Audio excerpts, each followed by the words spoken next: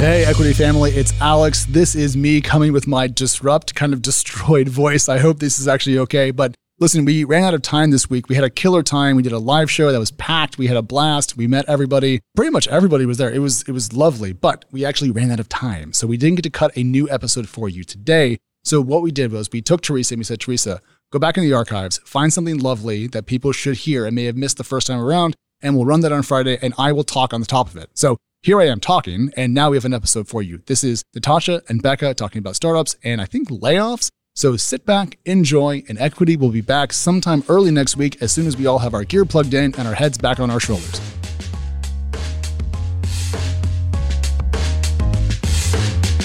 Hello and welcome back to Equity, a podcast about the business of startups where we unpack the numbers and nuance behind the headlines. I'm Natasha Mascarenas, and joining me is Rebecca Skutak, senior writer covering venture, capital, and startups. It is so exciting to have you back on the show, Becca. No, excited to be back. Thanks for having me. I feel like everyone's heard enough of me this week, so I'm extra grateful for you. Marianne and Alex are out, but this is going to be fun because we're both kind of in a similar world, although we're on different desks, but generally in the world of venture. Mm-hmm. Yeah, no, especially with some of the news this week, I'm definitely excited to dive in further. Yeah, exactly. Before we get into the news, I feel like Equity listeners do not know you as well as obviously me or some of the other regular co-hosts. So I was thinking of putting you on the spot and giving you two options. Either tell us your coffee order, which is how I judge people and whether I'm going to be friends with them, or tell us a fun fact. Oh, coffee order would be hard because I actually don't drink coffee. Oh, no. Okay. Are you a tea person or nothing? Yes. Yeah, no, I love a good like matcha lemonade or something kind of like that. Okay. Mixing the bitter and the sweet is definitely we'll work my with sweet spot. Okay.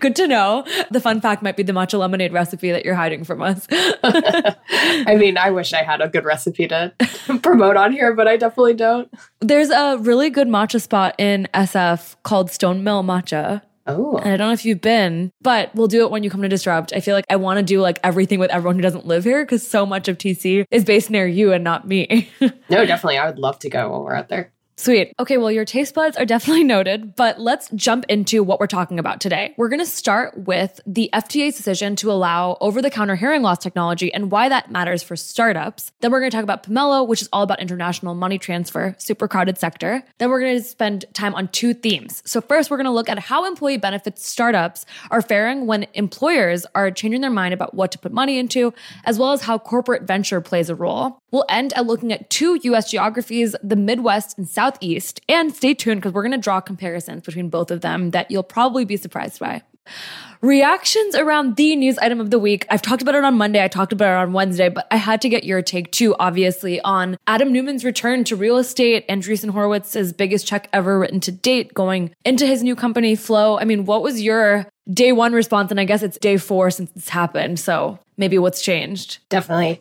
I was, like a lot of people, really shocked about seeing the news on Monday. Not necessarily shocked about the fact that Adam Neumann was able to make a comeback. The writing was on the wall over the last year. He definitely was starting to get active, and I wasn't surprised that someone would come in and back him when he eventually got something going. Yeah. So I think what my first day reaction was just the size of the check. One, because I was quite frankly surprised that that's the largest check that Andreessen has written so far, because $350 million per the New York Times. Yeah. Right. Because I was just thinking of some of their other bets at such like big valuations and stuff that it actually sort of surprised me at first that was the biggest check they've written. But I think what's kind of changed for me over the past few days is sort of like thinking about where it goes from here. So it's $1 billion company. It hasn't launched yet. And going off of the last few years, venture firms could definitely make bets like this because they had a lot of conviction that someone would come in after them. Who cares if you write a check for a crazy valuation if the next person a year later is going to write for something higher? Right. That essentially de-risks what may not be a good bet to begin with. There was like a joke on Twitter a little bit of like these emerging fund managers saying, I'm just going to start backing controversial founders so Andreessen Horowitz can mark them up and I look smart, which is like a sad joke, right. But just to echo your point where it's like, what a different world. No, it's so true though, because if you know someone's going to follow on, it just like totally changes the conversation of like what you can and can't back and by how much. So definitely now thinking especially about the SoftBank news from a few weeks ago, they're sort of admitting that they really did mess up on the valuations last year and are sort of embarrassed by what happened from that. Yeah. Thinking about if some of those big players may not be interested in coming on after, that makes this a very different deal. Like if this happened a year ago today, it would be like, wow, that's crazy, but someone will fund it in 6 months. Today, I'm less sure about that. And I'm kind of curious about how that'll impact the startup in the future if it's not like a guarantee anymore to kind of follow on and around like that. It's such a good point. Like, and it's not one of those problem areas, real estate, where you can be like super capital lean. It does require a lot of money. A lot of money going into a real estate company in general makes sense. And I talked to a competitor about that where he was like, I think we'll see bigger VC rounds going into these hard and antiquated industries. But I agree. I feel like just based on like some of the reaction, I think there are a lot of positive takes on Adam Neumann's return. So like we might see those people jump in. Yeah, it just does not seem as simple as like, if you're going to start that high, where do I go from there? And even if you agree with Adam Neumann's return, you may not agree with the valuation, which is like the whole other level, like you're saying. Mm-hmm. I think the other thing too that this points out is, especially this year, as many VCs are doing sort of like the flight to comfortable and sort of going on a lot of safer bets. I know we'll talk a little bit about that later when we dive into sort of the regional themes, but this shows that Andreessen is like putting out the message there that you have a risky background, you're trying to do something ambitious, like they'll still write you a check. And while that can be good or bad, I think that is just worth noting on its own, that it's like there are VCs like Andreessen are still willing to, okay, we'll take those potentially big risk, big reward. Totally. Seeing that amid a downturn versus 2021, just it's such a different story. And it's so many signals. We've talked about it a bunch on the site. So I'll stop us here, but I'm glad to hear where you're at because I hadn't considered that follow-on funding aspect at all. But let's jump into something that you just wrote. It's coming out this morning and it's all about hearing aids and kind of an innovation in the space that's going to make them more accessible and startups in the space very happy. What's going on? Yeah, definitely. So on Monday, the FDA announced that hearing aids could now be sold over the counter, which is a big win for that industry because traditionally you had to have a prescription, which for some people, that'll still make the most sense going forward. But for a lot of it, it's stifled innovation. One of the people I spoke to described how there are 5 legacy players in the space, and he described them as a cartel. He was like, you can't break into the space. Like they had a hand in everything. Like if you went to an audiologist, they probably had a contract with one of the 5 players. So you had no choice to begin with. And they're so expensive because of this like lack of competition. The average pair costs $4,500. And despite the clear like medical need for a lot of these people, it's not really covered by insurance for the most part. Yeah. This ruling essentially allows lots of new companies to come into the space. You can do sort of any price range, any sort of new tech can come in and you can sell it. This will also probably make it easier for them to sell through the prescription route if they decide to go down that way. But you can sell stuff at, say, a CVS. And they're saying this could be huge, not only with innovation, but not having to go through the traditional prescription route. They're hoping will help bring down the stigma associated with wearing hearing aids, especially because we all probably incorrectly think of it as something that is mainly for like the elderly and people hearing loss associated with age. But one of the founders I spoke to is 30 years old. And that's what got him inspired to come into the space because he felt really weird about starting to wear hearing aids at 30 years old, but he needed them. And so kind of hoping to reduce that stigma expands the market and expands sort of the kind of products you'd be able to get. When you were doing research for this story, did you find that it was more that there were startups waiting in the wings for an innovation like this, or that this will now create a wave of startups? Yeah, so it sounds like from the people I spoke to, it's a little bit of both. Okay. Because even with this new ruling, this isn't going to be a free-for-all, like anyone can put a product out there. Like all the products will still have to be FDA approved. Okay, which is its own pain. Right. And so knowing that this regulation was a possibility this year, I spoke to a professor at Johns Hopkins University, Nicholas Reed, and he said that he already knows of a few companies who've gone through the FDA approval process, and we're just waiting for this sort of decision to come down. So he was saying you could get new products as early as like 3 to 5 months from now. But he hopes that still this sparks a lot of people who maybe were interested in the space, but just knew that the regulations would just make it impossible to succeed, will now give it a second look. Yeah. It's so, well, one, I love professors as sources, and I think we should do it more at TC, but they're always like the spiciest interviews because they like just don't have as many financial tie-ups as other people. Exactly.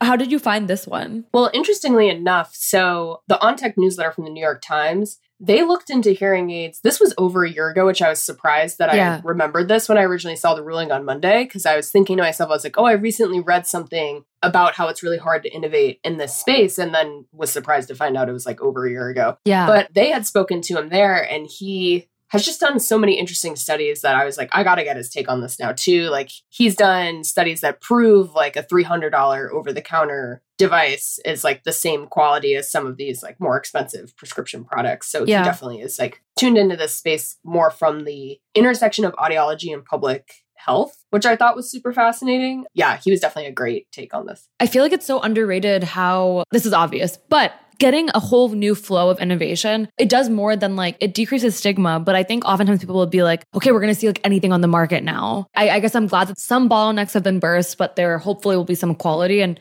I would love to see like design be a focus versus just accessibility too. Or not just, but being able to think big needs something like this to happen in order for you to think big. Otherwise, you just want to do like the MVP and get it through, I'm guessing. Definitely. No, something that was super interesting that came up is so many people who would benefit from hearing loss technology don't necessarily need like a hearing aid you're going to wear 12 hours a day. Yeah. One of the founders I spoke to is saying that this could become a really interesting consumer tech category, where he was saying like some of your hearing loss could be like, you and I are having a conversation like this, and I can hear you totally fine. But if we were to move this to a restaurant, maybe I would just need a little help hearing you. And he was saying that there could be a whole new category of like consumer tech hearing aids where it'd be like, okay, I know I need to wear them at conferences. I know I need to pop them in if I'm in a meeting. But like for people who wouldn't need to wear them all the time, like those people are not going to go through the lengthy and pricey process that exists right now to get the prescription, to get something where you're going to have to get fitted multiple times, go back and forth. So it's like there are a ton of people now who you can design tech for who honestly just like weren't even going to be part of the market before, even though they do suffer from hearing loss. Totally. The total addressable market like completely expands. It was kind of the point I wanted to end on, which is, are we going to see investors back a D2C health tech play? And I think a lot of D2C news has been pretty negative, but a lot of digital health news has been positive. And so it does take investors to, I don't know, I would love to see investors back something like this. Like this feels like the impact that I would love venture to see more of, but I'm pretty much a broken record in that category. Yeah. And there have been some startups that have, because the regulations were murky in some states prior to this ruling, you were able to sell some types of products to certain populations online to begin with. So there definitely are startups that already exist that have received VC backing. We're clearly not shying away from the space when the regulations were a lot more murky. So I definitely could see them sort of piling in now. I mean, let's stick on the murky regulation topic because this week, my deal of the week is Pomelo, and it's all about rethinking international money transfer, which I knew was complicated, but I didn't know how complicated it was. So I was really excited to see a company with kind of a different take raise a $20 million seed in this environment nonetheless, to make it a lot easier and a little bit more based around helping both sides benefit from the money transfer, the sender and the receiver. Mm-hmm. No, this space is super interesting. I wrote a story earlier this year about a money transfer startup, and that was sort of my first foray into the space. And you just did not realize how complicated it was. Yeah. And this has like kind of been the story of me learning more about fintech is like, oh, I didn't realize it was this complicated. And that definitely is partially privilege, right? That I was able to avoid learning about the intricacies of sending money overseas. But with Pomelo, like what really stood out to me was oftentimes with international money transfer, a sender will have to pay a transfer fee. And so the more money they send, the more expensive it is. And then of course, the timing of that money can be difficult. And because there's like that fee involved, you can only send so much at a time because you probably don't want to get inundated with fees yourself. Of course, if we expand that to like an immigrant, someone who recently moved to a different country, sending money back home, I might add in that layer of like, they might not be wanting to pay extra fees. So Pomelo is trying to basically, instead of monetizing on transfer fees, it's monetizing on interchange fees. So think of like a stable fee, regardless of how much money you send. And the truest innovation is about, they're going to basically, instead of sending cash, you're sending credit. Your family gets to access credit on a 24/7 basis up to a certain amount. While you, if you're a newer person in a country and are building up a credit score, so to speak, you can start building a track record. I like that too I don't know, I don't see too much of that these days where it's like, oh, like it's for both sides, not just like easier, it's also like smarter. Mm-hmm. No, and I definitely think that's such an interesting take on it too, sort of the credit aspect of it. It feels almost like seamless if you are in a country with sort of like high credit adoption where you could be able to pay like that. It almost makes more sense because I feel like in those countries, people are, if it's more of a higher credit adoption, that's what you're going to be using to pay anyway. Totally. I mean, and it's starting in the Philippines. I believe it's planning to expand to India and one other geography. I'm sorry, it's losing the top of my head. But the way that they're planning on doing that again, I think they set some good boundaries because it still is hard, right? Like they are trying to bet on people who don't have credit scores. And there's a reason it hasn't been successful in the past. I'm not saying that this is like no one thought of this. I think it's just going to be an ambitious play that has good seed funding. But more than even the seed funding, I thought their MasterCard partnership was really smart. We're talking about regulatory hurdles. And I think one would definitely be to get a Pomelo cash register or scanner in each local business. Like that feels hard. MasterCard obviously has the physical footprint around the world. So I'm kind of glad that they like knew what they should do. And it shouldn't be to try and like disrupt everything with like Pomelo branding and instead go with a more institutional partner. No, and it seems like Visa and MasterCard definitely will sort of help on that front. But it also, like you said, it's definitely sort of a sign off on quality or a sign off on sort of how they think about the idea as being sort of more of the higher up expertise in the space. It's interesting too, because the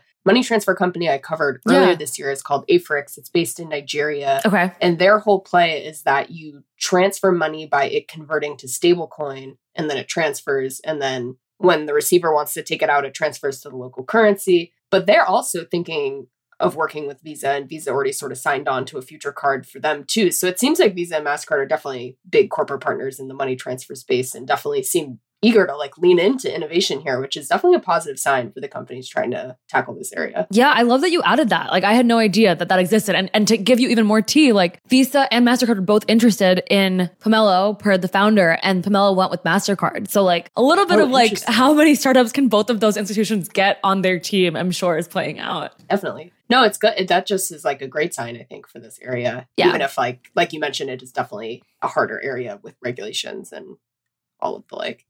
Totally. Well, let's jump into continuing the conversation around spending and jump into our first theme. So you wrote a story that I have been teasing out for like weeks, and thanks for not getting mad at that because I've just been so excited for you to write it. And it's all about how employee benefits startups are going to be impacted by companies and employers, the same ones having layoffs, scaling back on all other costs as well. So what did you write for TechCrunch Plus this week? Yeah, definitely. So this story was pretty interesting to me, and it didn't even spark from the employee benefit startup side. I just came across a LinkedIn post probably in like June at this point that mentioned that it was an investor who was worried of just about B2B2C companies in general. They were saying like, oh, if that's your business model, especially as companies look to cut costs, that could be problematic or that could stunt growth, not necessarily saying they would be totally wiped out or anything like that. And it got me thinking about the fact of these employee benefit startups, because I feel I either spoke to a bunch of them last year or I just got like a ton of pitches about it. And I was like, I had never really gotten too many like that prior to 2021.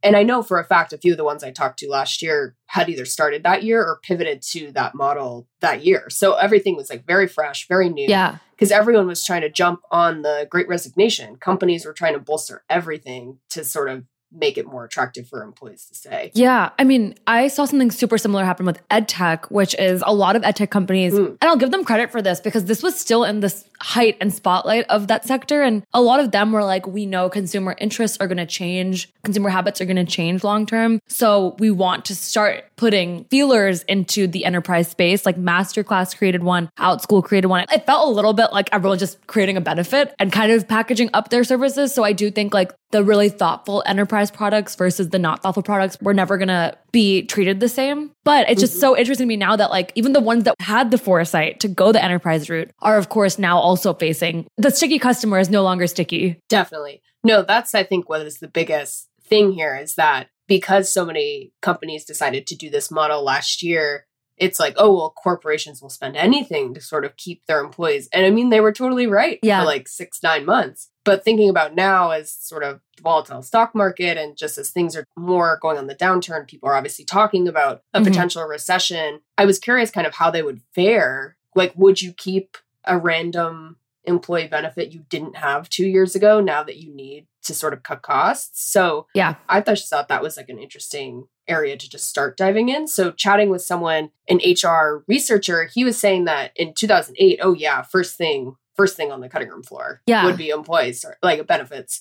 Because if you have employees that really don't feel like they have anywhere else to go, you don't necessarily need to do things to keep them there, as bad as that sounds. But he was saying that even if we enter a recession now because of the labor market, it would just be so unwise for these companies to cut them now. It's just like a totally different ballgame, a totally different scenario where he was saying that that would actually be like one of the worst ways companies could cut costs now would be to sort of cut these employee benefits. Oh my God. Reason number like 7,021 that I'm not envious of being a founder right now. Because I know. I honestly wouldn't know. In some ways, it's like, is it even in bad taste if I had to conduct 2 rounds of layoffs, but still have like a Sweetgreen membership for all my employees? I'm sure it kind of is. And yeah, that seems like such a hard balance to strike and get right. Oh, I'm sure. And especially with some of these employee benefit startups, a lot of them do sell to the big corporations, but they also sell to other startups. Him and I had we talked about it for just a few minutes. Like if things continue going poorly, I mean, this is going to get cut eventually. It just it definitely seems safer for now. I want to kind of walk people through something that some listeners might already know, which is like kind of the arc of how we've thought about benefits in Silicon Valley. Because when I first started, I was like, okay, it's going to be like beer kegs and pool tables. And that felt very like 1.0, where it was like unlimited alcohol and stuff like that. What version are we at right now? Like if you had to say what 2.0 and 3.0 were, like, can you divide that up, or is it still like no one can agree on where we're at? Definitely.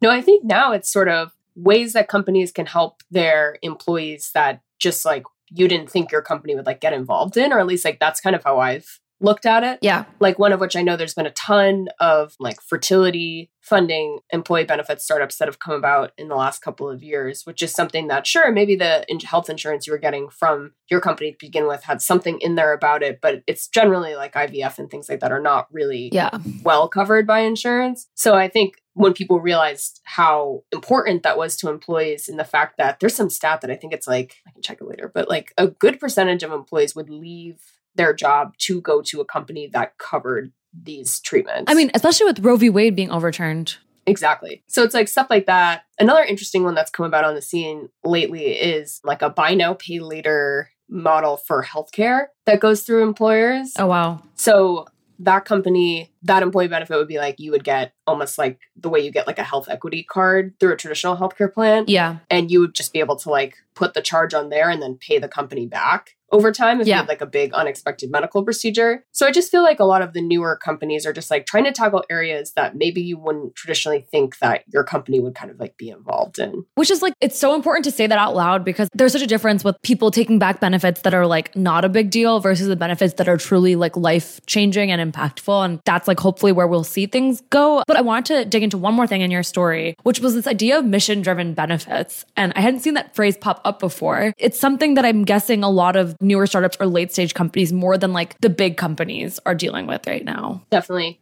But I could see it leak into the big companies as well. I mean, a big one that sort of came to my mind when I was having that conversation about that specifically is the thought of like mental health services that a lot of companies have sort of added over the last couple of years.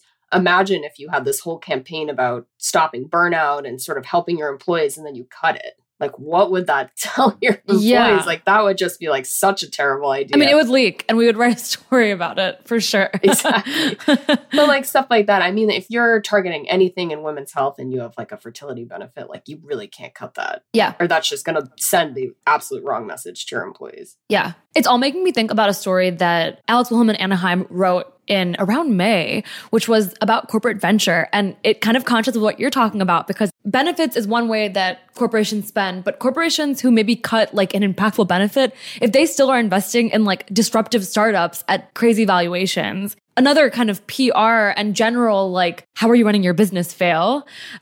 So anyways, I was surprised because that story sounds like CVC is still doing really well and still strong. Like it pulled back, but less than you imagine was the headline. And I know you're also focused on CVC a bit. Definitely. No, I was pretty surprised when I got a pitch earlier about Ulta Beauty launching a CVC fund, which I thought it was interesting to launch like a new corporate venture fund this year. Obviously, of course, totally worth noting that you don't decide today to launch a venture fund. Yes. Plans have been in the works for at least a year and stuff like that. I'm totally obviously conscious of that timeline. I love when venture people are on the show because I think some people are like, why would they do it the day after? And I'm like, no, this was not in reaction to anything. Right. But I definitely was surprised because I mean, even if you say set 20 million aside as a venture fund, totally, as a corporate venture fund, and you could be like, looking at the market conditions, maybe we had planned to, set another pool of money for this next year. maybe we'll just drastically slow down and instead do that in 3 or 4 years. But it definitely does not seem that way. It seems like corporations are just like really all in on the spending right now. Even though CVC funding has gone down this year, it has not dropped more than regular VC funding, crossover funding, any of those categories. And according to some data from PitchBook from the first half of this year, the percentage of deals that included these types of investors actually went up over last year, very slightly. But I mean, very few things have gone up this year. So definitely still worth pointing out. Yeah, it's like, I wonder if, I'm just theorizing, but I wonder if corporate venture gives startups more of like the allure or vibe of stability than a VC firm that isn't creating its own revenue. And it kind of can't disappear overnight if it has a corporate venture capital fund, like the company. Maybe? I don't know. Also, I think the LP aspect of this is huge because I know there's a lot of venture investors right now who are saying, oh, like we would write X check, or we would do X deal, but we don't want to call the capital, or LPs told us not to call capital on XYZ and all that stuff. And of course, like, you can't always assume all of that is true. But of course, some of it is. Yeah. And when you get a CVC, you just take that entire side of the equation just off the table. Yeah. You don't have to ask someone else normally. And usually a lot of those CVC arms operate not fully independent from the companies, obviously, but they don't need to go into the company to get approval on a startup. So it's like they can just operate knowing what cash they have on hand and sort of, they don't need those extra steps that a traditional venture firm would need that could be impacted this year. Part of me thinks we're going to see more debuts. To your point, this was something that was in the works for a long time for most funds, like all funds, unless you're like a rolling fund. And maybe we'll see more debuts than second funds. Because I do think at some point, if your learning and development budget has shifted dramatically, and in some ways you're like opening yourself up to potential employee churn, I imagine it has to trickle down in some way to your other operations, to anything experimental. Even though they're on different sides of the table, I feel like anything experimental or ambitious ends up getting scaled back during a downturn. Or at least you'd think. At the same time, though, with everyone, even the investors who are literally sitting out right now, everyone's like, oh, this is the best time to invest. It's when valuations come down. And I feel like if you're a corporate VC who's sort of gotten into the groove over the last however many years of this bull market and have had some success, I feel like if you have any sort of means to keep investing in that way, I feel like the company would actually probably be behind you. Yeah. Why would you stop? I want to end with a look at 2 U.S. geographies. It's something we don't do enough on the show. And as someone who is very loyal to Cincinnati and anywhere in Michigan, it's so exciting to be talking about the Midwest to start. We only have a few minutes though, so I want to jump right away into the story that you wrote, which is LPs are abandoning the U.S. Midwest this year, and it doesn't make sense. So why doesn't it make sense? So this is super interesting because like the first half of this year saw record fundraising in venture. Yeah. And then you look at the Midwest, and some of the states in the Midwest raised $0 this year for firm fundraising, which those numbers are just stark to begin with. And yeah, of course, you can argue like, is Kansas always going to raise a venture fund every quarter? No. But like some of the states, it was like, okay, Missouri, St. Louis, like I get pitches about St. Louis quite frequently. So that is actually quite surprising. And what I thought was interesting about it, particular, was because when I started talking to VCs who invest in the Midwest and who are based there, they were saying that disconnect is really stark to them because all of the coastal VCs who started sort of investing in the region as everything took off last year are kind of doubling down this year. Wow. Because that's where you can find the companies where you don't need to be like, oh, you should have 12 to 18 months of runway. Those companies are like, we always raise for 24 months of runway. And it's sort of like, kind of like pure play founders who are like, oh, I found a problem in the agriculture industry where I'm working. I can't fix it at my current job, but I know how to. Those are the kind of startups you're getting, especially in areas like the Midwest. So they're saying it's interesting that LPs are not backing funds there because LPs are backing funds that are investing there anyway. Anyways, yeah. Oh my God. Well, just to gas you up for a second, I think it's so rare for us or anyone in the tech journalism space to like look at the LP side of where their dollars are going. Like, I just don't see it happening that much. And so I was like very happy to see the LP perspective. It just like ends up adding a whole new layer of exactly what you said, where it's like your hypocrisy in a way where it's like, wait a second, they're all involved anyways. Like, I feel like it just is a really good way to look at things. And then also really quickly, I want to talk about Atlanta's venture ecosystem. Dominic from the TechCrunch Plus team as well wrote about how the Southeast US is on track for its best year yet. And it had its best quarter for funding in Q2 2022. There was declines across other regions in 2022, but there was a few rounds in Atlanta that stood out. And so I don't know. I mean, you get into it just now with how even if local VCs aren't raising, others are coming into the market anyways. Is there anything else that we can draw comparison-wise between these two geographies? Yeah, I think valuations is definitely the big one here because valuations, and we're not going to pretend that like valuations didn't spike in these regions last year because that would just be like completely inaccurate. But they did not spike as much as they did in the Bay Area and New York. So if you want to come in and invest in a company that's going to take maybe a lower step up than last year, you can do so in regions like the Southeast and the Midwest without it being sort of like as big of a deal, or you won't be doing the big cuts that you're seeing in some of the other startups there either. It's such a difference. I used to think, so like Duolingo was like the Pittsburgh startup. And I was like, oh, it's such a good thing that they have so much growth. And now I'm like, oh, maybe you don't want to be, Duolingo is a separate example because they're public now. But I imagine like the big unicorns are not as beneficial as you think, or aren't everything about a geography anymore. But I know that we are much over time. Becca, thank you so much for joining. It was so lovely to have you. And I know you're going to be back pretty soon. So I'm glad that your inbox is now going to be full of people telling you that they're team tea instead of coffee, and you can actually diversify Equity's caffeine preferences. No, I hope so. I once said on a podcast that I thought butternut squash was underrated, and I got 15 pitches about it. Oh my God. Okay, matcha D2C companies, do not email Becca. And everyone else, we will chat with you on Monday. Thanks for hanging out with us on this very frantic week. Bye.